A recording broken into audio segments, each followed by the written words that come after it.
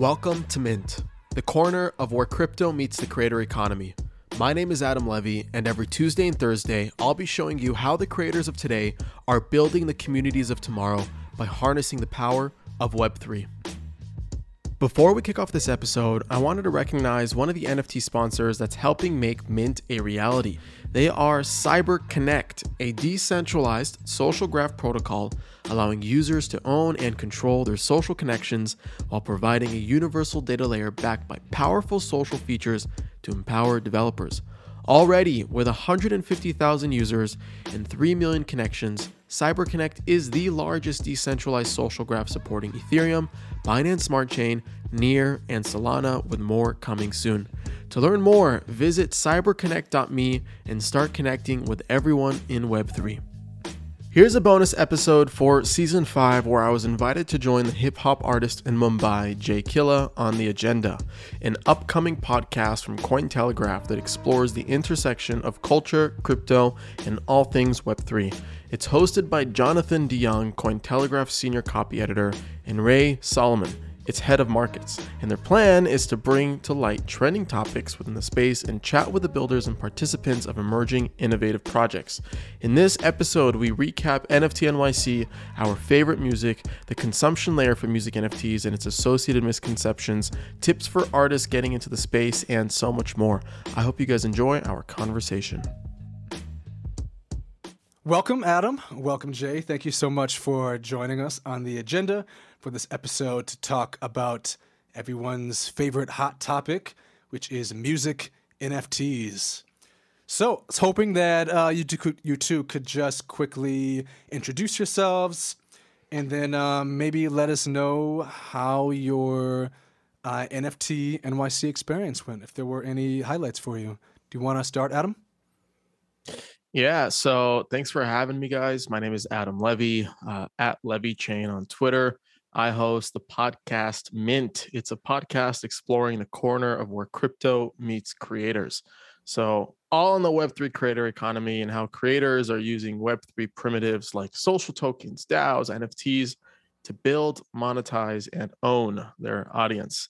I'm a creator myself, hence the podcasting stuff. So I love messing around and experimenting with these primitives to kind of build my own audience, monetize my own audience. So I love capturing the stories of what's happening. And it was no different at NFT NYC, specifically because of all the creators, all the projects, all the fun that was happening over there. Personally, I was incredibly overwhelmed with everything that was happening, running around nonstop the entire week. But there was a lot of music NFT events that I really got to enjoy, from Sound.xyz to Decent to Mint Songs, and the list goes on and on and on. Also, Catalog had a really cool one too that unfortunately I missed. But yeah, guys, I'm really happy to be here. Thanks for having me. Jay? Hey, what's up, guys? Thanks for having me. My name is Jay Killa. I'm a rapper based in Mumbai. I'm originally from New York, but I've been out there for 4 or 5 years. And yeah, I got into NFTs last year. Just as an independent artist, you're always looking for new sources of income. And at the end of last year, a friend and I, we started a project called OTP India, which is a collection of trading cards meant to empower Indian hip hop artists.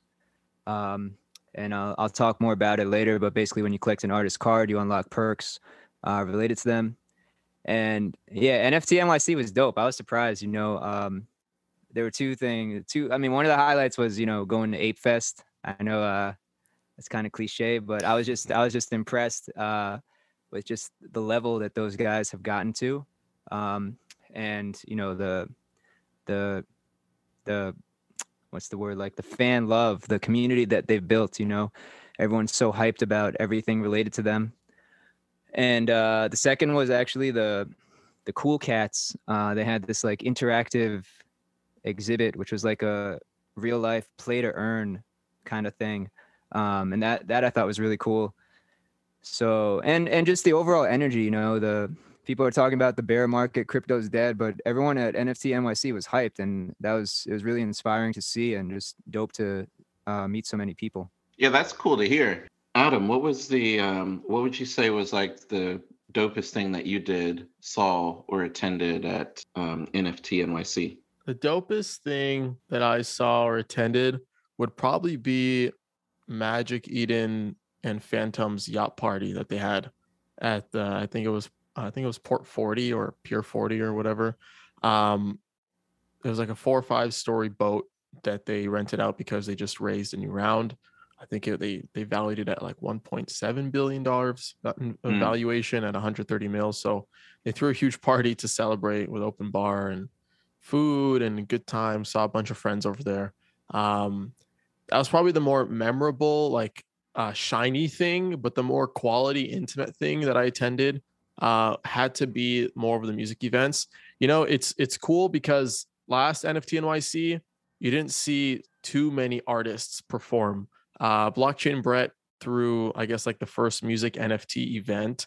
I think it was about a year or so ago. The NFT NYC before this one, basically, and that was the first time like music artists had a genuine presence in a crypto event.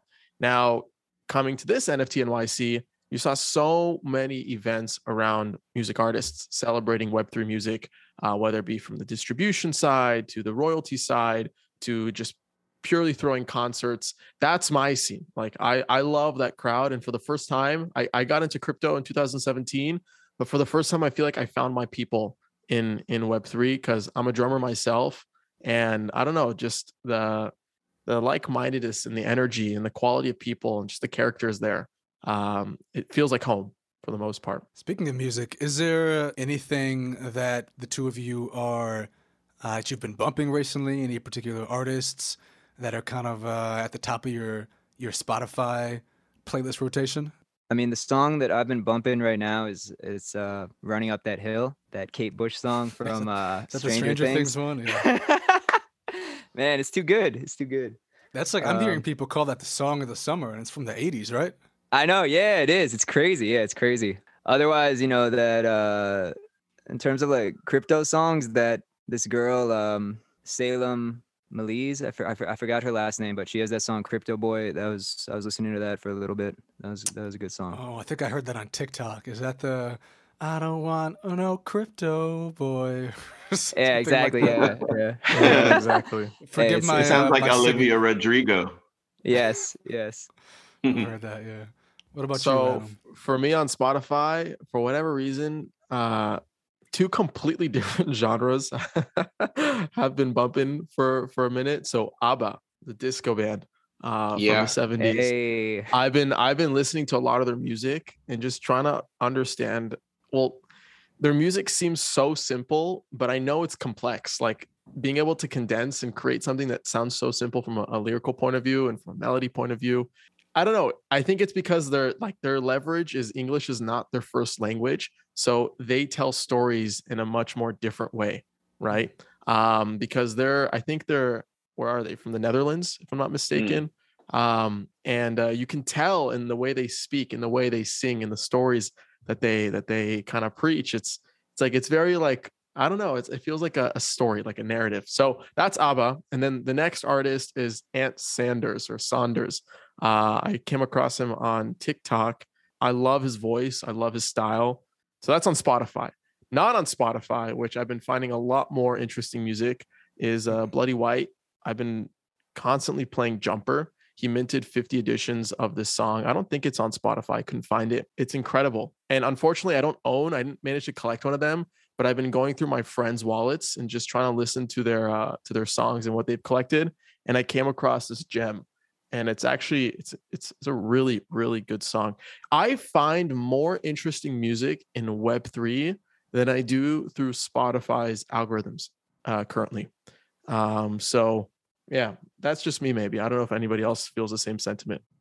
No, that's wild. I actually want to know, how does that work? So, Spotify algorithm just picks music based off of genres that you might like, and like the natural chemistry of the opposites attracting. If you like this, you might like this from completely left field. Like I get that, but how does your browsing of Web3 music or music NFTs work? What's the actual process for that? I've never heard one, maybe once or twice, just at random.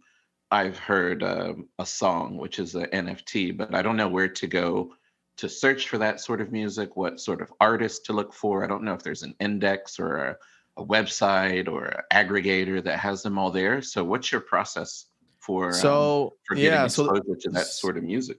so there's if you asked me this like 7-8 months ago, or around the time where Mint Season 4 came out, where it was all about Web3 music, a lot of the conversations were kind of revolving around the consumption layer for music NFTs. Right now, people were just collecting, but you couldn't really enjoy them. So up until now, even at NFT NYC, I think also at ETH Amsterdam, more entrepreneurs, more builders kind of took it upon themselves to create more of the consumption layer around listening and enjoying to the things that you collect on chain. So there's projects like Future Tape, and I'm blanking out on another one. It has a beige user interface that I'm blanking out of, but it's also really nice. And they kind of aggregate music NFTs across a couple platforms like Sound, like Catalog, and I think the other one is Nina, if I'm not mistaken. And they kind of categorize them into different genres. But the problem behind doing that and kind of creating a scalable solution is the metadata around music NFTs is really, really broken. It's hard to kind of index music NFTs and categorize them as you would with any other sort of Web2 related metadata. So what I do personally, I don't use those indexers quite often, like Future Tape. I've been checking them out here and there, but I have a few friends that we just love collecting. Like shout out to Spins 808 on Twitter. He has one of the best like portfolios that I've seen, and he's just a music head. He also put out an amazing article as to why he collects music NFTs, which was incredibly powerful. But I go through his wallet sometimes and I try to find like interesting tracks that he's collected because we have similar tastes. I like that. So it's kind of like NFT sleuthing for actual JPEGs, where we follow whale wallets or certain known wallets of respected collectors and use Nansen to try to see what they're buying ahead of time and what contracts they're aping into, and try to follow suit and get some lead on, oh, this project's going to be hot, this project's going to be hype. So you basically are going through people you respect and people that are your friends that have like interest, browsing their wallets to hear what they have. Yeah. I just browse. Like Zora has a really good player where I can just like kind of see up and coming artists based off the drops and whatnot. And I can just go and listen. Like it's free to listen, right? That's the cool thing about Web3 music is that the monetization layer works a little bit differently. Collectors and creators, they create like monetization relationships between themselves, right? And then anybody can go stream and listen to that music for free. I don't know what that model will kind of like evolve to down the line, but it seems to be working at the moment. So before we get too deep into really dissecting the music NFT space, I think for someone like me who is very new to this whole phenomenon, I sort of need a basic definition. So my first question is for Adam. You dedicated an entire season of your podcast specifically to music NFTs. So you are the perfect person to ask, what exactly is a music NFT? It really just comes down to like tokenizing an audio file, being able to set that up out in the open market and find a collector to kind of buy that and engage with that and join you in your journey as a creator in the music industry. That's how I kind of see it. Now, in Mint, you break down what you see as the two different types of music NFTs. Could you just break those down for us here a little bit? Yeah, so I also would argue that this is a little bit controversial, but I think a good way to characterize it for now, there's two different types of music NFTs, There's patronage-based NFTs and ownership-based NFTs. So I like to think of patronage-based NFTs that are collected to kind of support an artist, that the upside of the NFT is sort of derived from appreciating secondary sales. There are no artist royalties kind of accrued from a Web2 standpoint. That's sort of where ownership-based NFTs come into play. So ownership-based NFTs are basically tied to IP rights and royalties. So when you buy the NFT, you now are entitled to the accrual of revenue that kind of is produced from Web2 audio streaming platforms like Spotify, Apple Music, etc. So Patronage is you collect for the sake of collecting because you enjoy the art. That tends to be the narrative. Ownership-based NFTs is you buy to maybe even collect to support the artist. There's a little bit of that, but also from the guarantee that you're going to get some type of royalty repayment through that. Why do you say it's a gray area? Ownership NFTs being a gray area. What's the deal with that? Is it because an NFT is a commodity or a security, or is it because of the rev share between owner and creator and the whole IP rights? And is it like an open source type thing? What makes it a gray area in your opinion? It's a securities issue.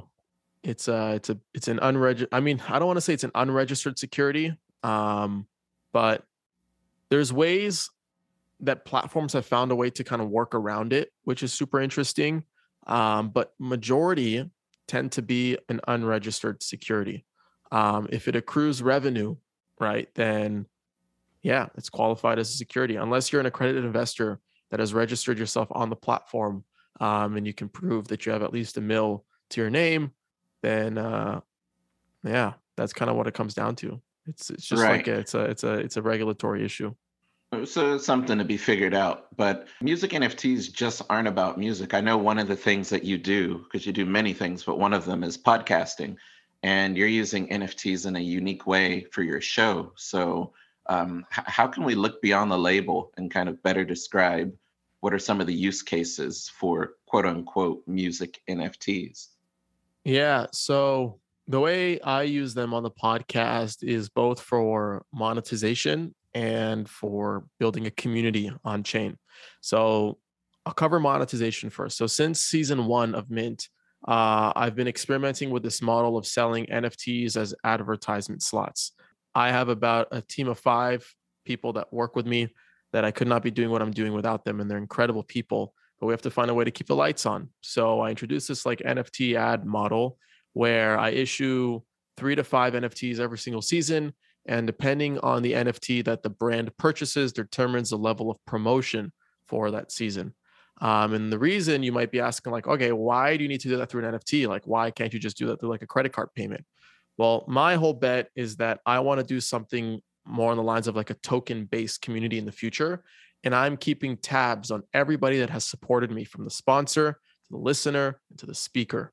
So sponsors get NFTs, and it's a cool way to kind of do like a public auction, sort of, where everybody can kind of see what's going on, and it creates more of a PR moment. And everything is on chain. As a Web3 creator who's creating content for other Web3 creators, I need to practice what I preach. So since episode 1, all revenue has been on chain through the wallet address. NFTs have been minted, distributed, and that's on the monetization side as a creator, right? How I make money as a creator.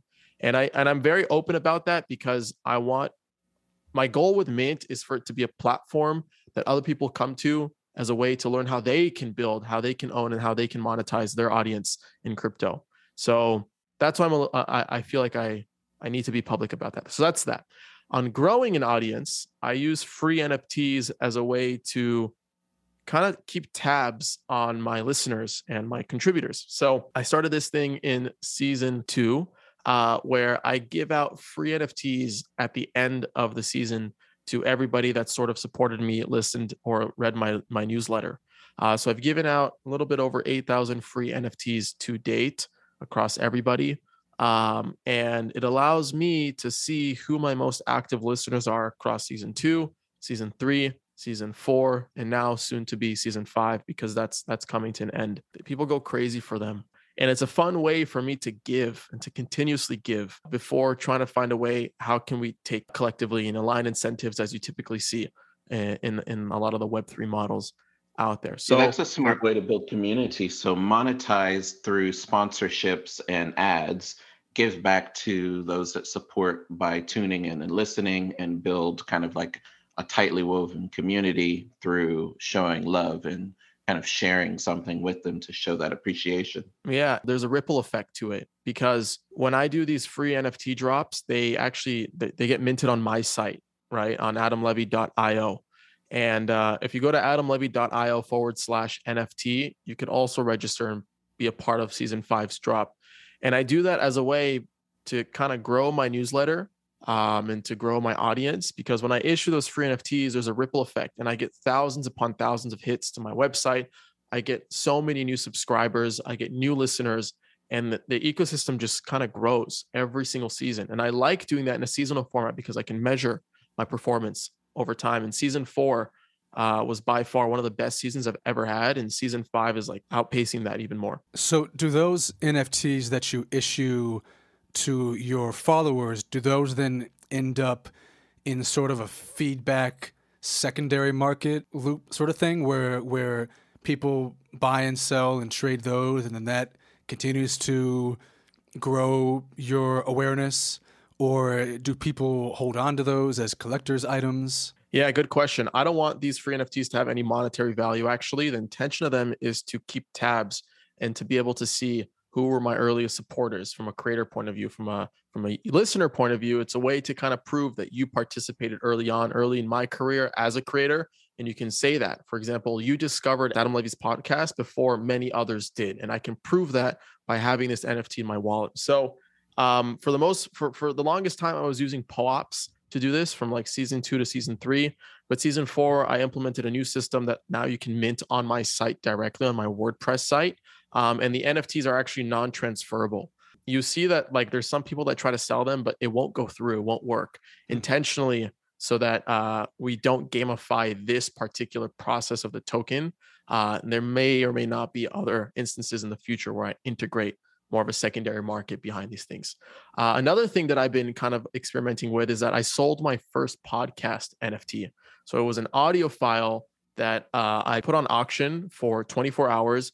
I set the minimum bid to 0 because I didn't know what to price it at. And I just tweeted out like, hey guys, this is my first audio NFT. It's of episode 100, the full episode on blockchain data.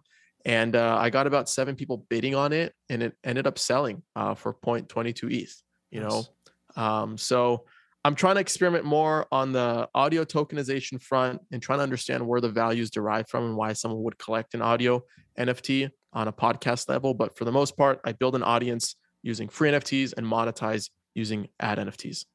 Damn, that's dope. Yeah, that's brilliant. And I like the science behind it, how you track all the metrics and you have a plan and a kind of like an internal roadmap for how you plan to expand strategies for listener retention, strategies for building community, strategies for building out this platform beyond just podcasting and whatnot. So that's really smart. Thank you. So Jay, you're a musician, established rapper, aspiring superstar.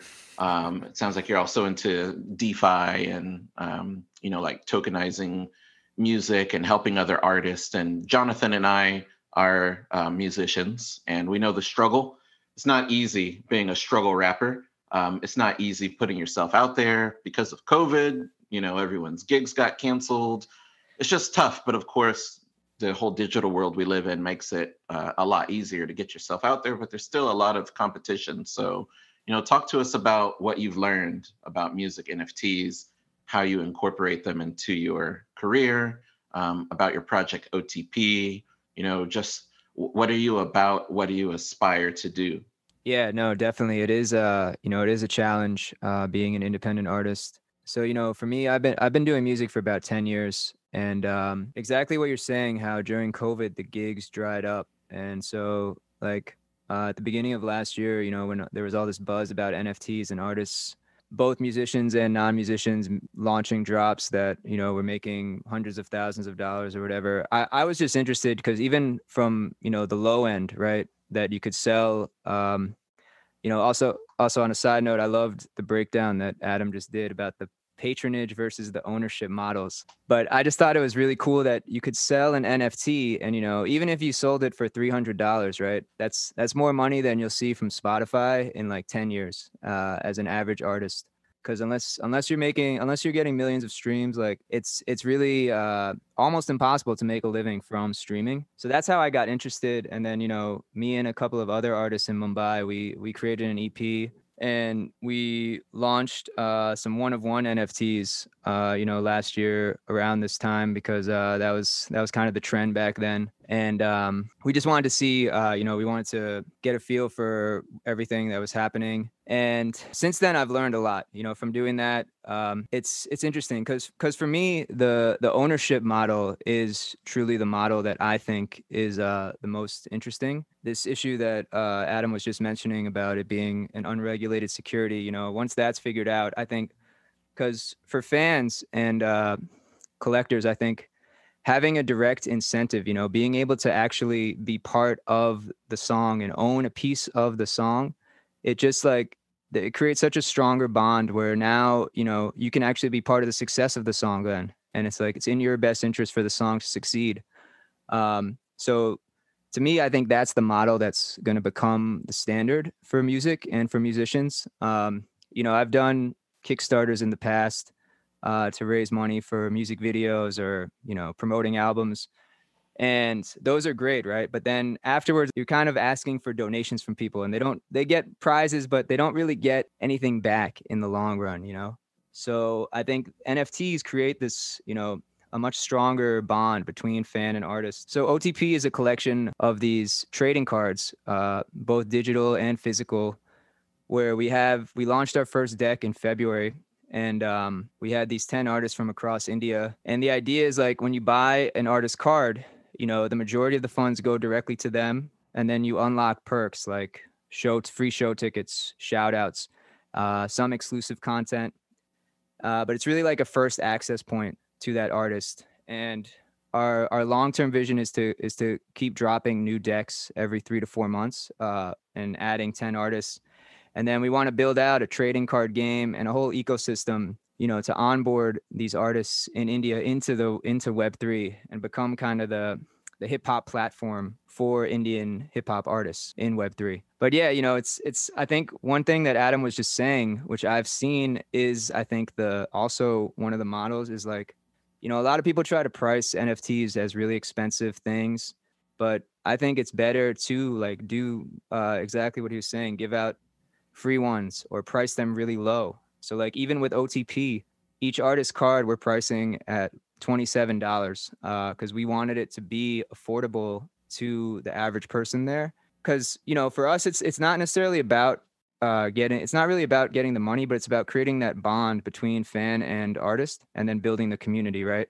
So I think having people being able to making it more accessible to people is kind of the way to go, rather than trying to make it like, high end or exclusive. So those are some of the things that I've learned so far. What's up, guys? Adam Levy here. Sorry for the quick pause, but I wanted to recognize a couple of our NFT sponsors who are helping make this episode a reality. They are Coinvise and Mint Songs. First up, on Coinvise, you can create a personal or community-owned social token on Ethereum. Coinvise also helps you create incentives through token rewards and bounties, NFT business models, and bot integrations for Discord. Discover more by visiting coinvise.co today. Next up, we've got Mint Songs, a community-curated marketplace for one-of-one music NFTs minted on Ethereum.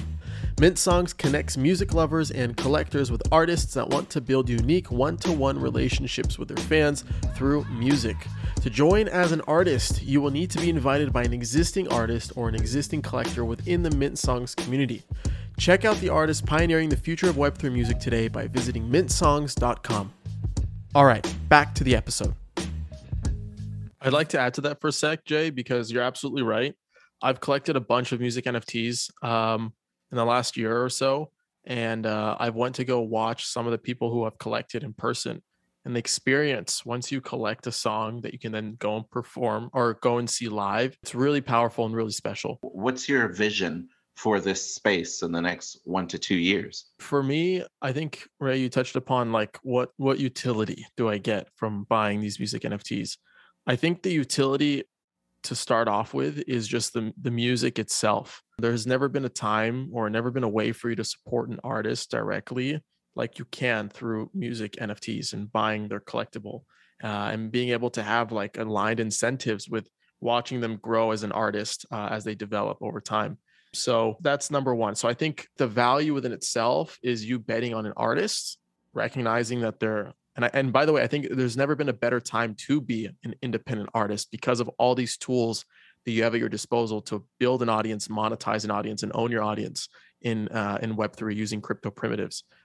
So that's off the bat. So another like utility, which is not expected, but it's nice to have, is I've collected a bunch from Daniel Allen. He's an EDM DJ. He's probably the hottest, if not one of the hottest independent artists in the space right now. I support a lot of his stuff, whether it be on Mirror or his sound drops, etc.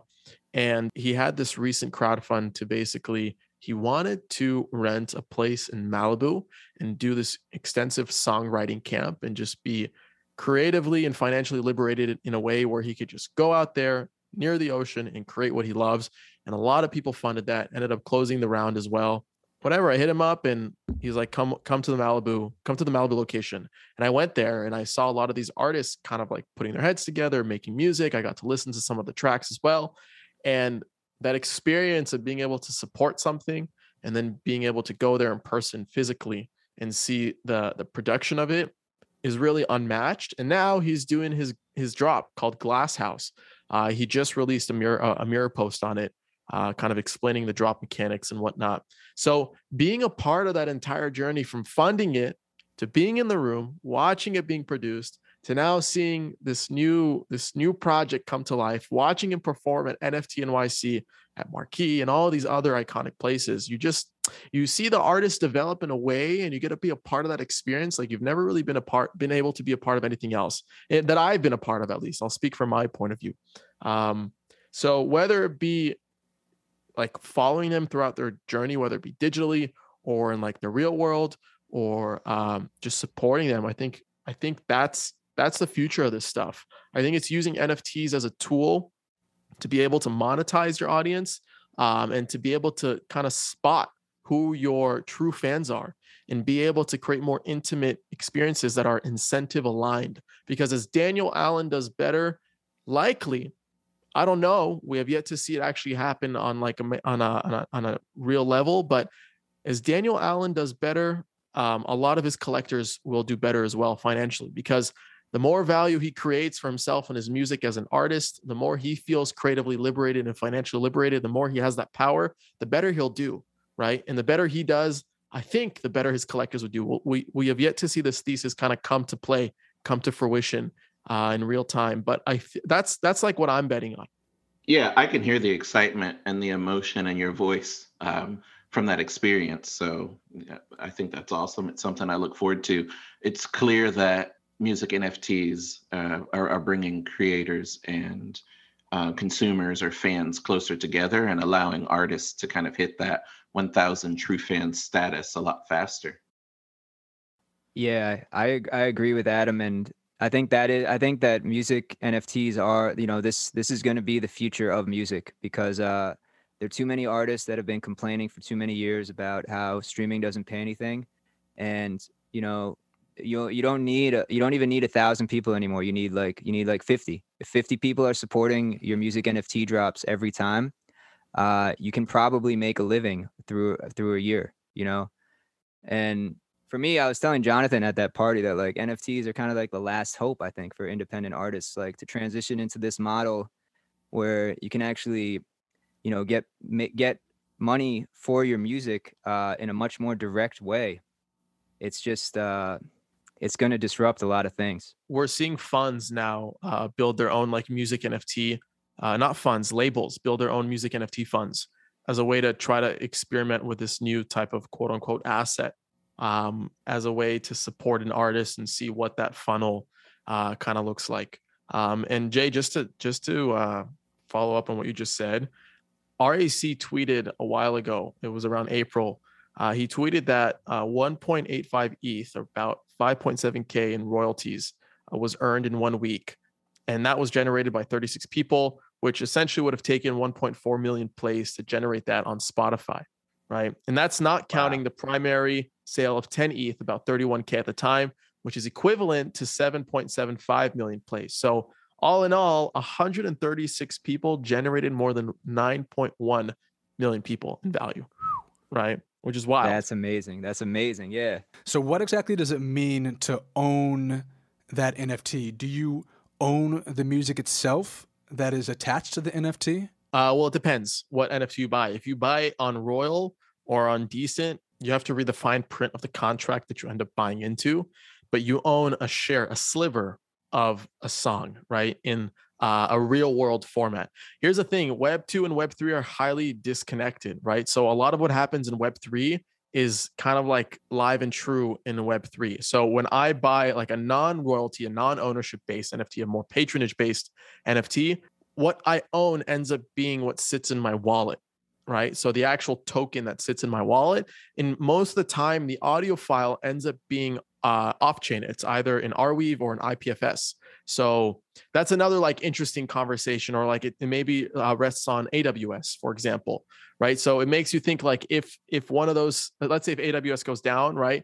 Do you like, what do you own at the end of the day? It's just a token without the link to the song, which is a big issue that other people are trying to tackle right now. But the ownership area in Web3 is also incredibly gray.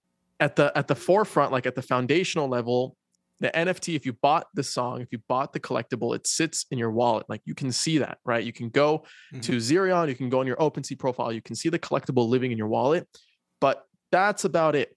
That's about it. But the value, again, accrues on the secondary side of things. If it's a patronage-based NFTs, also if it's an ownership-based NFT, like you see people flipping NFTs from Royal.io and Decent, etc. The ownership layer has yet to really be fully defined and understood by many. But I was even at fault for this until Blau, Justin Blau of Royal, kind of explained to me, is like, that's a major misconception. Like you think you own the collectible, but you don't, because the file sits off chain. There's some projects that are minting music NFTs, and the music lives on chain, right? But there's very few people that kind of tackle that right now. For me, I see the value of either. I think it depends what type of collector you are. For me, I like to support an artist that I love their music.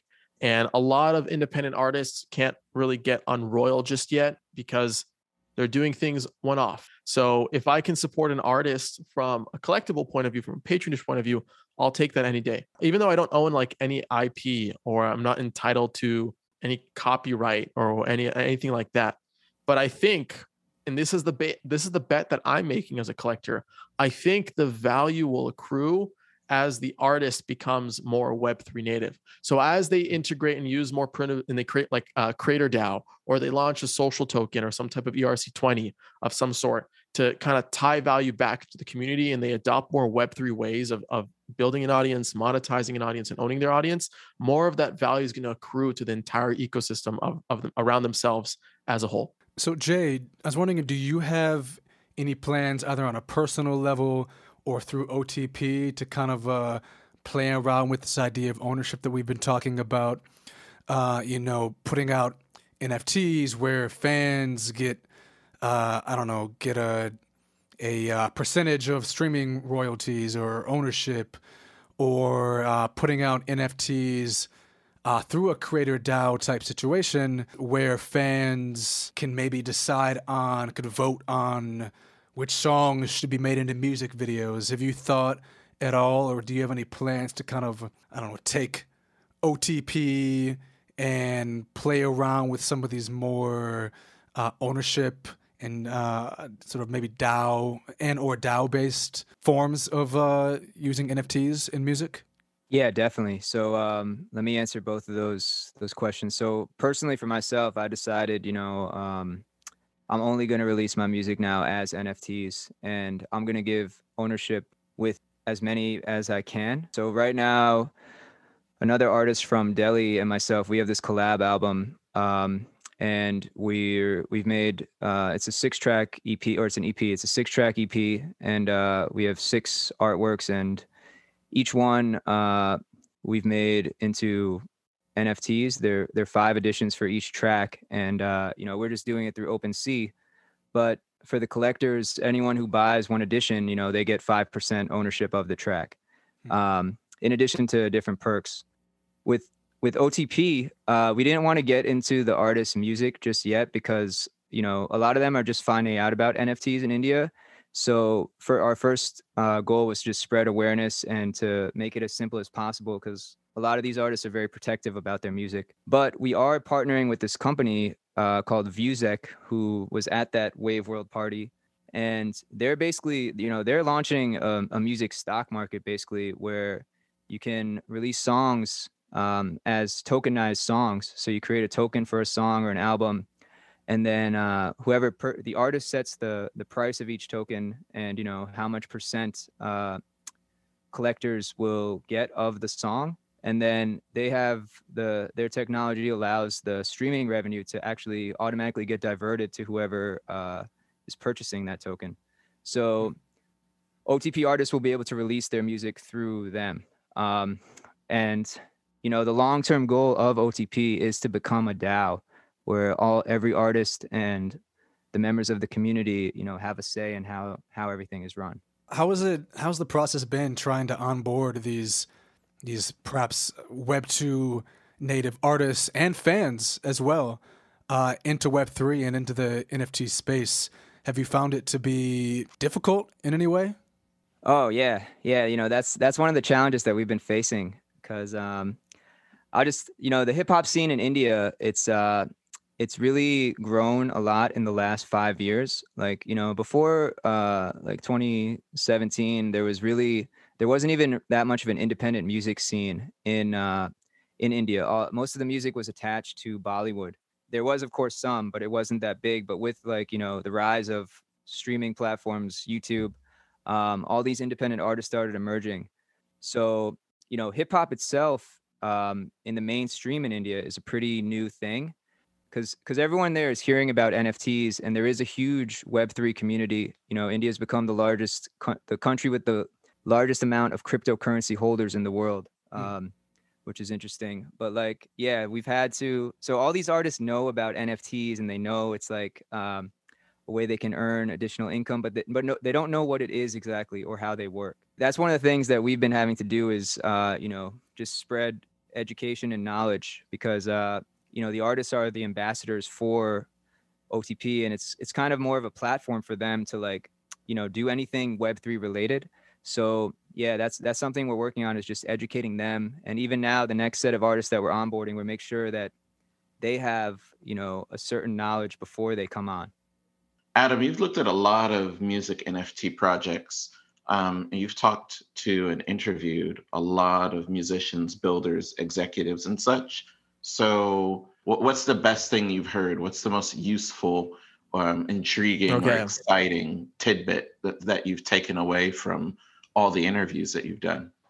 I think the most exciting tidbit and takeaway that I've kind of gotten from interviewing so many of these builders, musicians, artists, founders, etc., and that I've also applied to myself and how I think about things and building my audience, comes from Verte.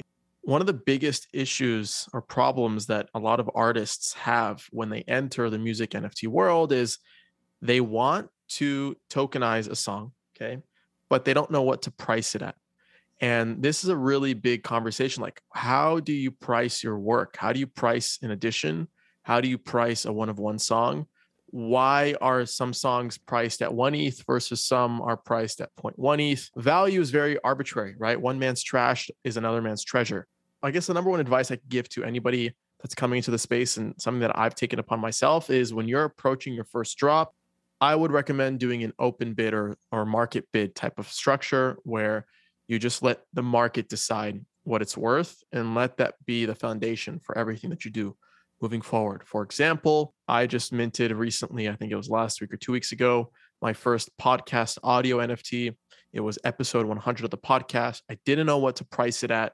And I just said, whatever, I'm going to do a 24-hour bid structure. I'm going to make it the starting bid at 0.00001 ETH, which was like the best I could do at closest to zero. And I'll tweet about it. I'll send it out to a few people. I'll let them decide what it's worth. And then from there, I can kind of gauge over time what a podcast NFT would be worth, right? Based off what the market is willing to buy it at, excuse me. So TLDR, if you don't know what to price it at, let the market decide. I think that's brilliant advice, and I've encountered that a lot. I run a markets department and hire people for Cointelegraph all the time. And Of course, there's a standard salary, but if you're a freelancer, I find that a lot of people, younger, older, between men and women, people of color, non-people of color, they don't necessarily know what their worth is, and they're willing to let someone else dictate that for them. So yeah, looking at your advice, I think it's really valuable in that if you don't know how to price your product, then let the market determine the floor for that. So you have some general idea of what people are willing to pay for it, and then use that information to help you going forward in future, in like future drops that you plan to do. In the same way, I would tell people that want to work in crypto media or whatever, shoot for the stars. Don't sell yourself short and think that you're just worth 40 or $50 an article. Like it's part of your job also as a creator to do a little market research and see what's the going rate for what you do and try to position yourself around that number. Yeah.